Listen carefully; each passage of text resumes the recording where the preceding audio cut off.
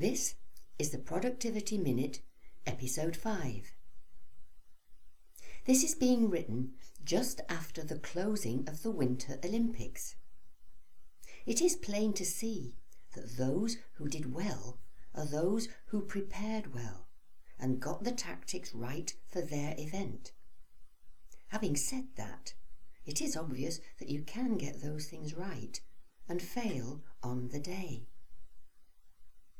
In business too, planning, preparation, strategy and tactics are key ingredients of success, but the organisation still has to execute.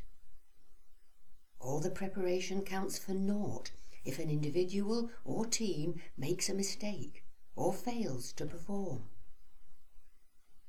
Effective managers pay attention to execution on a day-by-day and even hour-by-hour basis.